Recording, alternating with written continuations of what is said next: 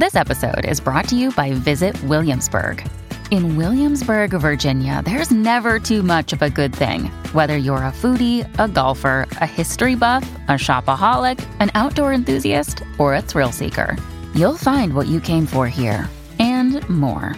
So ask yourself, what is it you want? Discover Williamsburg and plan your trip at visitwilliamsburg.com.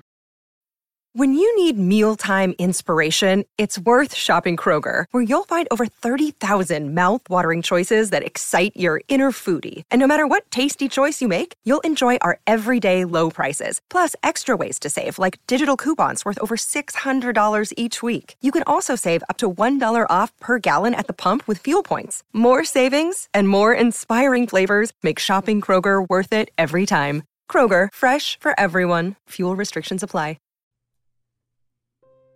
I'm a 32-year-old man, yet it is broad daylight as I write this post, because what I'm about to share haunts me to this day, to the point that merely thinking about it, or in this case, typing this memory, is enough to send chills down my body and make me feel like a terrified child. I've only told this story to a handful of people over the past 10 years because of how terrifying an experience it was for me. But I feel it can be therapeutic to get it off my chest and share with others. Maybe others have had a similar experience. If so, please let me know. To tell this story and give it justice, I have to tell you of an experience that happened 3 years before my terrifying encounter this post is about. Buckle up. This will be a long post, but definitely not boring. My name is Joshua, but I will change the names to protect the privacy of the others involved in this story. I live in Arkansas, and in late 2003, near the middle of fall, right before it started getting really cold, my wife and I were invited to camp with a friend of mine and his girlfriend at Sugarloaf Lake in Oklahoma. I say camp, but the actual plan was to meet at Sugarloaf with my friend. We'll call him Bob. And he wanted to take me and my wife around to some paranormal places in the Sugarloaf area. So we got there around 7 p.m. I was driving a white Ford 1996 F-150. Bob was driving a 1980-something white Celebrity, and was really a piece of crap vehicle. Anywho, it was late dusk becoming dark. We all climbed into Bob's car, and he took us around the area. First to an old abandoned house, but other than some raccoons rustling around, it was a 2-hour waste of time. Then he took us to a graveyard that was supposed to be haunted. Again, a bust. Then an old church that was run down and supposed to be haunted. Once again, yawn. Now at this point, it was getting close to midnight, and my wife and I were getting pretty bored. And I spoke up to Bob saying, "Man, this really hasn't been that freaky of a night." And that's when Bob smiled, saying he was saving the best for last. He handed me a Polaroid picture of a hillside covered in trees and daylight. I asked him what it was, and he asked me if I saw a house or any type of light pole or anything in the picture, to which I replied no. He took the picture back and said that's because there isn't, and there's no power lines either. But this time, he turned down an old dirt road and passed a small house. Then after that, it was 2 miles of dirt road with woods on one side and barbed wire fence on the other, with about 2 acres of field connected to a wooded hillside. Nothing to light the night except for the full moon overhead and the clear, starry sky. After what seemed like forever, he stopped the car and told us all to get out. We did as he asked. He walked us to the side of the car where the fence, field, and wooded hillside was. He looked at his cell phone, which his phone and mine had no signal. Now this was about 2003, and this area had no cell towers. But he looked at his phone and it said it was 11:57 and told us all to watch the middle of the hillside. Even at complete dark, I could tell this was the same field and hillside from the picture. 2 minutes go by and nothing has changed. Then, at exactly midnight, a small light flickers on in the middle of the hillside.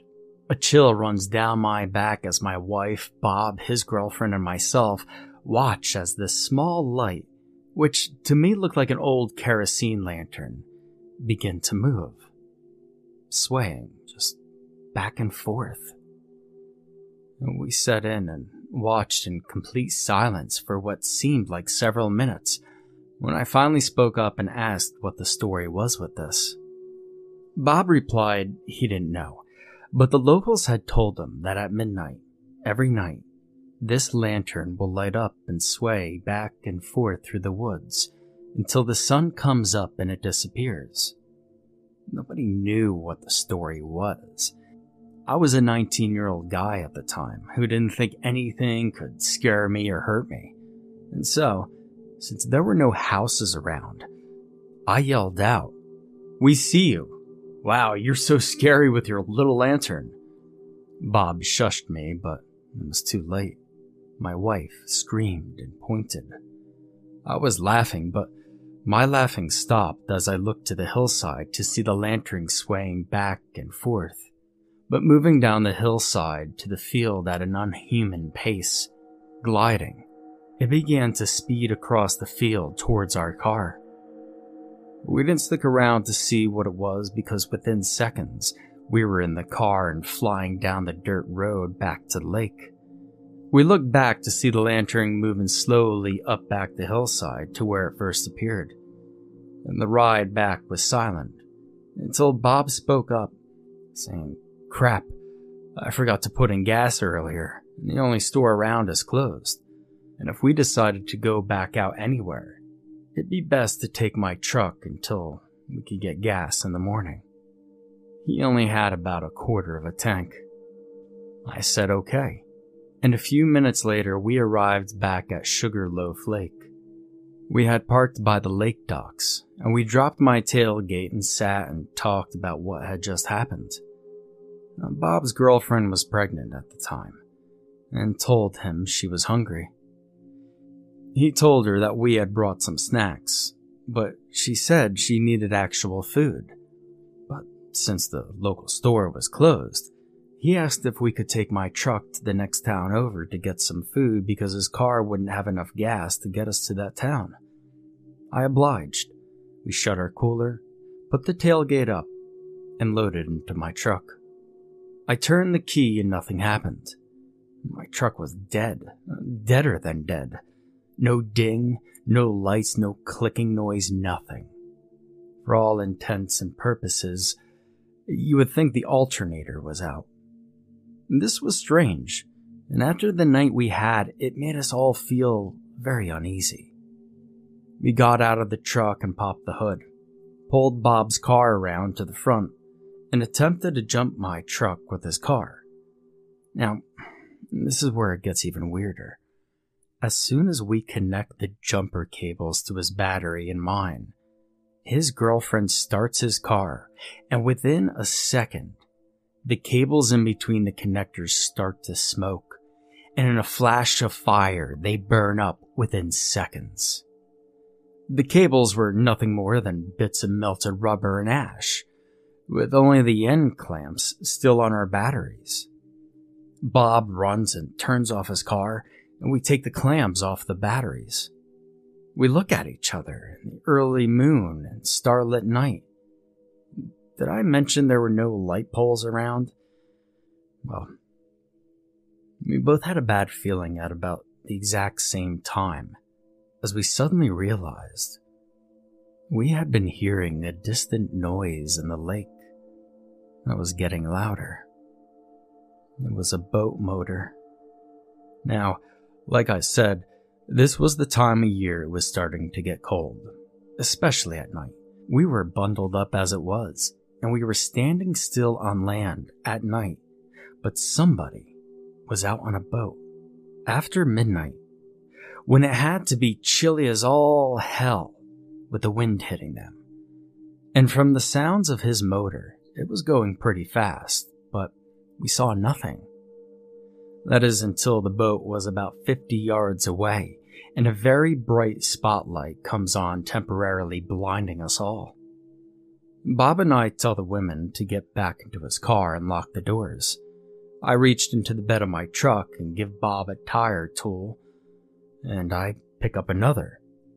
You see, I work at a tire shop. We have all kinds of tools of the trade in my truck. So we're standing in front of the vehicles in the middle. The hood's up on both as the boat pulls up to the dock, and two heavily bearded men in their 30s to 40s steps off of the boat and walks up to us. It's hard to give an accurate description, as their spotlight was still pointed at us, and it covered the men in an eerie shadow, whilst blinding Bob and I. Then they look at us and at our vehicles, and one glances in the direction of the car at the women, then back at us, and lets out a small chuckle. Another day is here, and you're ready for it. What to wear? Check. Breakfast, lunch, and dinner? Check. Planning for what's next and how to save for it? That's where Bank of America can help. For your financial to-dos, Bank of America has experts ready to help get you closer to your goals. Get started at one of our local financial centers or 24/7 in our mobile banking app. Find a location near you at bankofamerica.com/talktous. What would you like the power to do? Mobile banking requires downloading the app and is only available for select devices. Message and data rates may apply. Bank of America N.A., member FDIC. You fellers got some sort of car trouble? One asks as he lights up his cigarette. Yeah, but it's nothing we can't handle, I stammer. The guy with the cigarette sniffs the air and looks down between Bob and I's feet and sees the still smoking ashes of what was the jumper cable. Looks like it was more than your pussy jumper cables could handle. Y'all need some help. We got some tools on the boat that I think can fix you guys' problems right up. Then the other man who had chuckled in the beginning says, Fix them right up.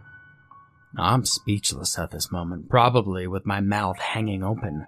I can't remember. As the two men walk back to their boat, and we hear what sounds like chains rattling around as we try to make out what they're doing, but the spotlight is so blinding we can barely see. But the chain noise was enough. Bob looked at me without saying a word, and we both jumped into his car and drove the fuck out of there. Now, for the next few hours, we drove to a populated area of houses, which wasn't many in the rural area. We were pretty much stuck in since we had very little fuel. But we all sat in the car, mostly quiet, looking around in all directions in near panic, thinking at any time those men would find us. Bob would turn his lights on every now and then, thinking he had seen some movement in the dark. And after a while, the women fell asleep, and Bob and I talked about how fucking weird this whole ordeal had been. And he laughs, saying, I told you it would be a crazy night. I just didn't know it would be this sort of crazy. Now at this point, the paranormal lantern wasn't even the main thing freaking me out. But the men never showed. And eventually the morning was on its way, and it was about 20 minutes until sunrise. And Bob asked if I wanted to go see if the lantern really disappears at sunrise. I asked if he was sure he had enough gas, and he said yeah. The local store opens up in about an hour, so we'd be fine. I tell him in that case, then yeah. We wake the women up and drive back to that hillside. We get there with about 4 minutes left until sunrise, and we still see the lantern swinging in the woods. Bob looks at me and I smile and do the motion for zipping my lips, and we all watch and wonder as, right at sunrise, the lantern slowly fades away to nothing. After this, we get back into the car and drive back to the lake, feeling safer now. When we get there, there's no sign of the boat, and the hood of my truck is still up and the doors are still locked. On a whim, I tell Bob I'm going to try to start the truck one more time before he drives us somewhere where I can get a cell signal and call for help. And well, I'll be damned. The truck started right up, with no hesitation nor problem. We all went our separate ways, happy to have seen the sunrise and counting our blessings and swearing to leave the paranormal investigating in this area to others and swearing that we'll never come back to this area and run into the boat people again. However, see, all things fade with time, even fear and common sense. 3 years later, Bob, who I haven't seen in almost 2 years at that point, well, he calls me up and he says he has a proposition for me. He goes on to tell me that he has a group of himself and 3 other Wiccans who go out and do a seance in haunted places, and asked me if I would be willing to film their sessions in the haunted places for their records, and that they would pay me well for my services. Now, I'm no Wiccan, but I've always loved the paranormal. Even after what I went through at Sugarloaf, I still had an itch to scratch when it came to getting scared and dealing with the paranormal and the unknown. And I told him yes, I would love to film for them, but I had no interest in joining in that. I was okay with watching and just getting to be out there looking into the paranormal again. And so, of course, my next question was, when and where are we going to be doing this first? When he answered me, I got a terrible gut feeling, and I wish so much that I had trusted my gut, and I told him I had changed my mind. Hey, remember that lantern light out near Sugarloaf? He asked me as if there was any way I could ever forget. Yeah, I stammered. Why do you ask? Well, I told my group the story and they want to do the ritual there. See if we can't contact the spirit and find out why it's there and what it wants, Bob replied. I don't know, man, I said. Come on, Josh. Trust me, you'll be safe. I'm going to pay $250 just to sit there and film it, he retorted. At that time, I was about to become a father, and money was tight because of diapers, formula, and the like cost a small fortune. Not to mention, it was my first kid, and my new wife's first kid, so she had been going crazy spending money on not just the necessities, but also buying only top-of-the-line baby product toys like crib and playpen, baby monitors, strollers, car seats, a combination pack of play changing table, a diaper genie, and designer baby clothes. And so, because my wife was putting us in the poorhouse, I had to weigh out my fear of the area he wanted to go back into, with how important it was. I make all the extra money I could. So, against my better judgment, I accepted the offer, and a week later, I was in the same beat-down celebrity Bob was driving 3 years before. This time with Bob and 2 guys and 1 girl that were complete strangers to me. They each were dressed in very gothic clothing and had these pentagram necklaces or something of the sort. It was 11:50 when we got there, and the 4 of them sat in a tight circle, and I was behind them to the right about 5 feet from the barbed fence that was in front of the field that led to the hillside. And my back was to the hillside and the bushes at the fence line. I was filming my friend's circle as they all started chanting something.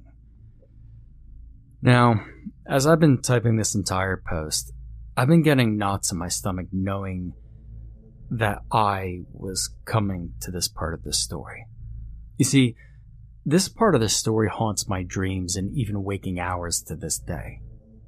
I'm going to do my best to describe how the following events unfolded, though I know mere words cannot do justice to the pure terror that ensued, or how horribly horrific the events sounded and were.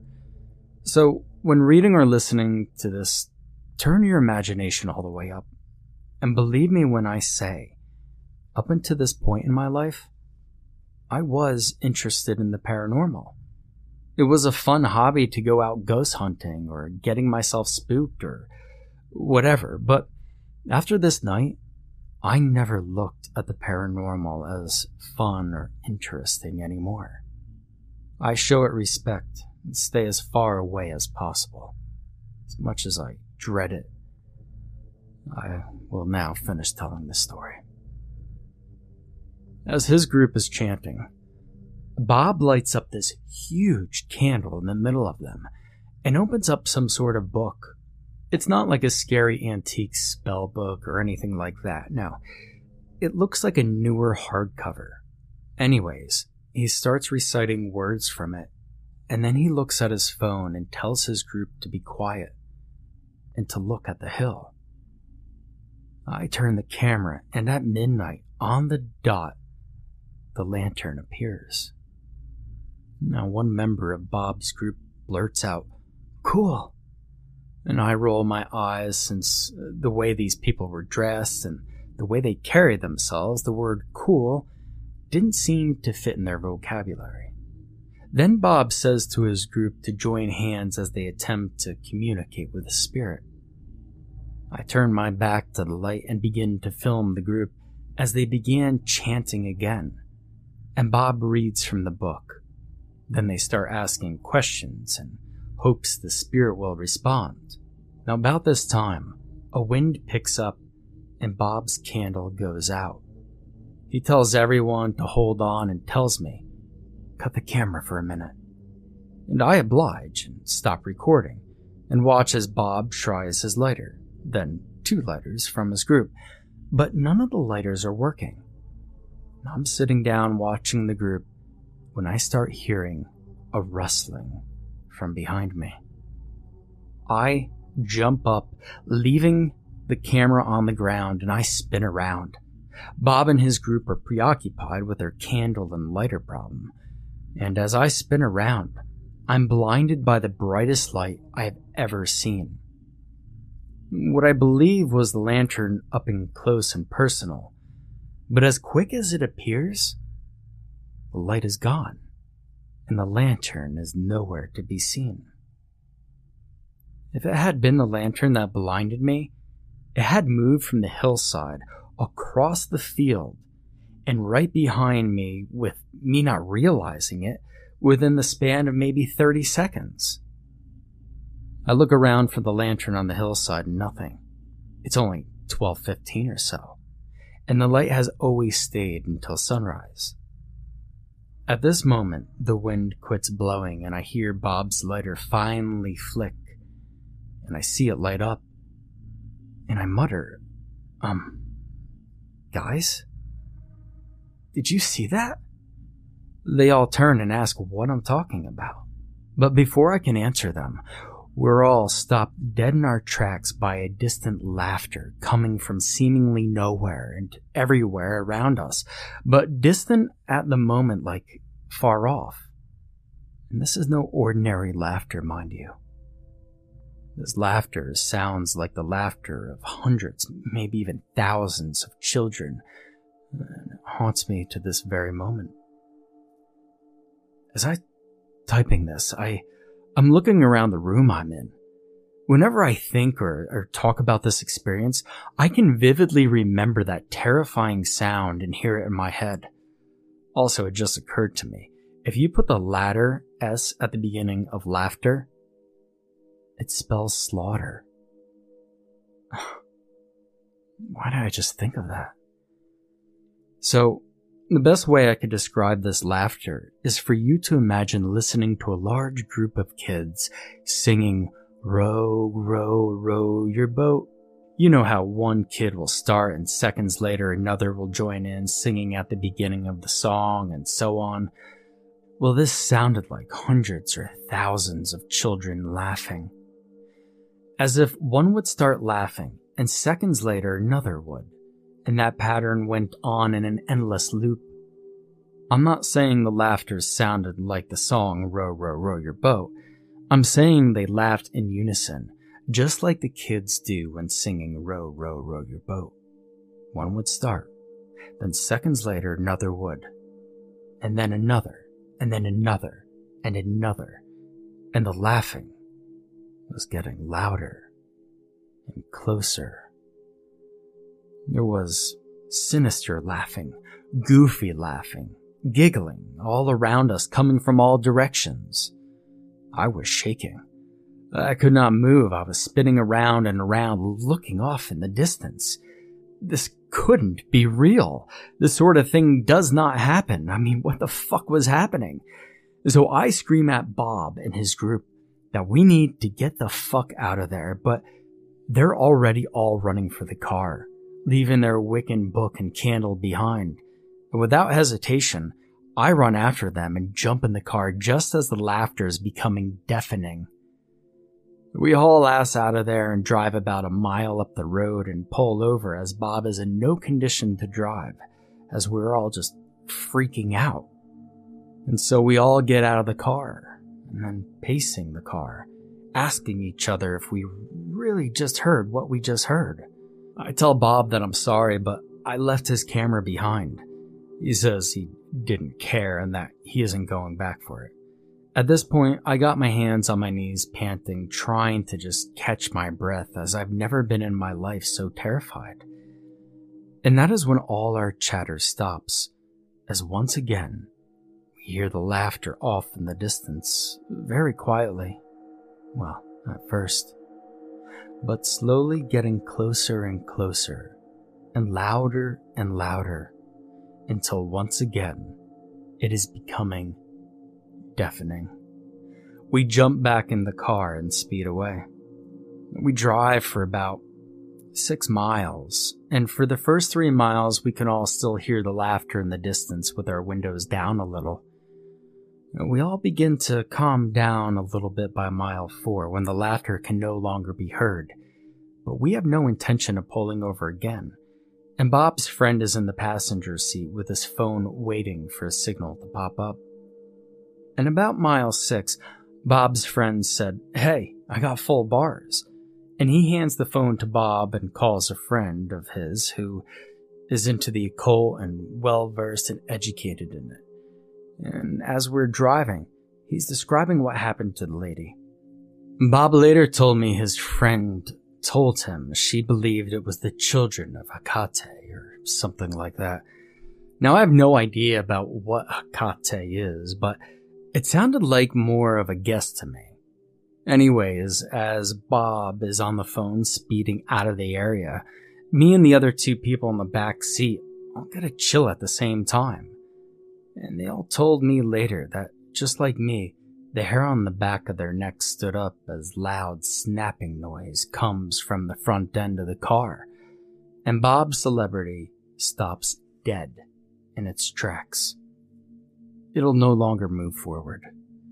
He tries everything, but the car is not moving, and we later discovered that a tie rod had snapped. Anyways, the friend Bob was talking to on the phone only lived about 20 minutes away from where we were, and they said that they were on their way. As we sat in the car, nobody spoke, and for about 3 minutes, we saw a pair of headlights coming down the road towards us. We knew it was too soon to be Bob's friend, but me and Bob thought maybe we could get a ride from a local, and we all unloaded out of the car and stood in front of it, waiting on the vehicle to hopefully stop. Now, I cannot be certain, but my gut tells me I'm correct. The vehicle doesn't stop, but as it comes into view, it's an old pickup truck. It's beat up, and it slows down. And in the truck are 2 men in their 30s to 40s, with huge beards, and they stare at us and speed up after passing by. I look at Bob, and before I could speak, he says what I was already thinking. The guy's in the boat. Before I could say anything back, we see headlights coming from the direction the truck that passed by just went. And we went still, quiet, as the same guys in the same truck passed by slowly again, staring at us on the side of the road. Bob called his friend back, and I told her to drive like hell and get here now, and hung up.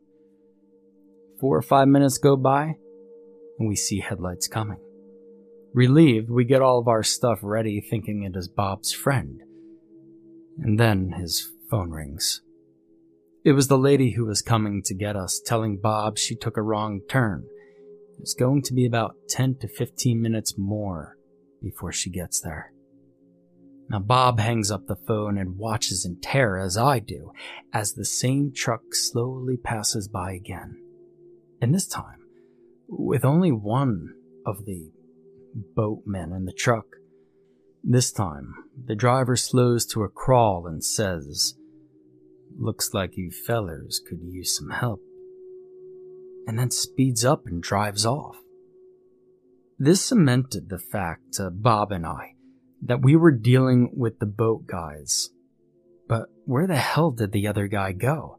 Why wasn't he in the passenger seat? And to make matters worse, at this point, something we had almost completely forgot about due to the boatmen was immediately reminded to us as we began to hear the laughter again off in the distance, but all around us like before. And over the next few minutes, it started getting closer and closer. I'm almost pissing my pants as the sound is getting deafening, and we have nowhere to run this time. And then from behind our car, off in the distance, we see 2 sets of headlights come on, and 2 vehicles coming towards us slowly, side by side, taking up the entire width of the backcountry dirt road, both coming our way. The laughter seems to be coming from the woods on both sides of the road we're stuck on, and the laughing seems to be zeroing in on us, as if hundreds or thousands of children are within reaching distance of us. There is no wind, no sound other than the crunch of tires on the rocky dirt road of the 2 vehicles slowly driving towards us. With our last shred of hope fading away into the laughter of the children and the headlights of the 2 vehicles surely being driven by the boatmen, we were given a reprieve. At this time, coming from the other direction, we see another set of headlights coming fast. We hold our breath. The laughter, the boatmen. What could be next, and how will we get out of this? And that is when the vehicle that was coming fast pulls up, and it's Bob's friend. She unlocks the door on our car and rolls her windows down and begins to tell us to get in. And when this happens, the 2 sets of headlights coming from the other direction turn off, and Bob's friend says, "Oh my God, you weren't kidding about the laughing kids." And she screams at us to get in, and we do. We begin to tell her about the boat guys, and she turns the car around, and no sooner than she starts to drive away, the 2 sets of headlights come on again, this time with their brights on. And they're about a car length behind the car. I yell to the driver, "Go, go, go," channeling my inner Jeff Goldblum, telling her faster, must go faster. She floors it for about a mile, and the 2 vehicles stay on our ass. Then they turn off onto a side road. And for about the next 2 miles after that, we can all hear the laughter still way off in the distance with our windows down. And about 3 miles after that, the laughter was gone. To this day, I have no explanation to what happened, what the laughing children were, why the laughing followed us. If the boatmen were connected to all of this somehow, or if they were merely a coincidence that happened to terrify us at the same time as the paranormal stuff was happening. And if that was the case, why did they not react to the laughing children's sound? Is the lantern connected to the laughing children, or did Bob and his group mistakenly call forth the laughing children through their ritual? Now, like I said, this had happened years ago, but I just still feel as terrified now when I tell people about it or thinking about it. I've had constant chills and goosebumps as I've written this. I'm sorry for any typos or grammar issues, but I'm as shaky as well. I'm going to post the story as is. I hope it's readable, and I hope somebody who reads this and had a similar experience could share their story with me. In a weird way, I believe that will help me deal with the trauma this experience still causes me to this day. And to all of you who think the paranormal is just a fun hobby to get your thrills with, I beg of you, honestly, and I warn you, that we are not prepared for what really is out there. You could think nothing will scare you or harm you, but you're dealing with unknown things. You have no idea how powerful or mundane the paranormal could be. If you use the paranormal as a thrill-seeking hobby, just use caution and always have your vehicle checked out beforehand. Oh, and watch out for seemingly psychopathic hillbillies and laughing children. I hope everyone who reads this sleeps well, but I know that after telling my story like this, for at least the next few nights, I will be getting no sleep at all. Oh, yeah, I had forgot to include this important coincidence.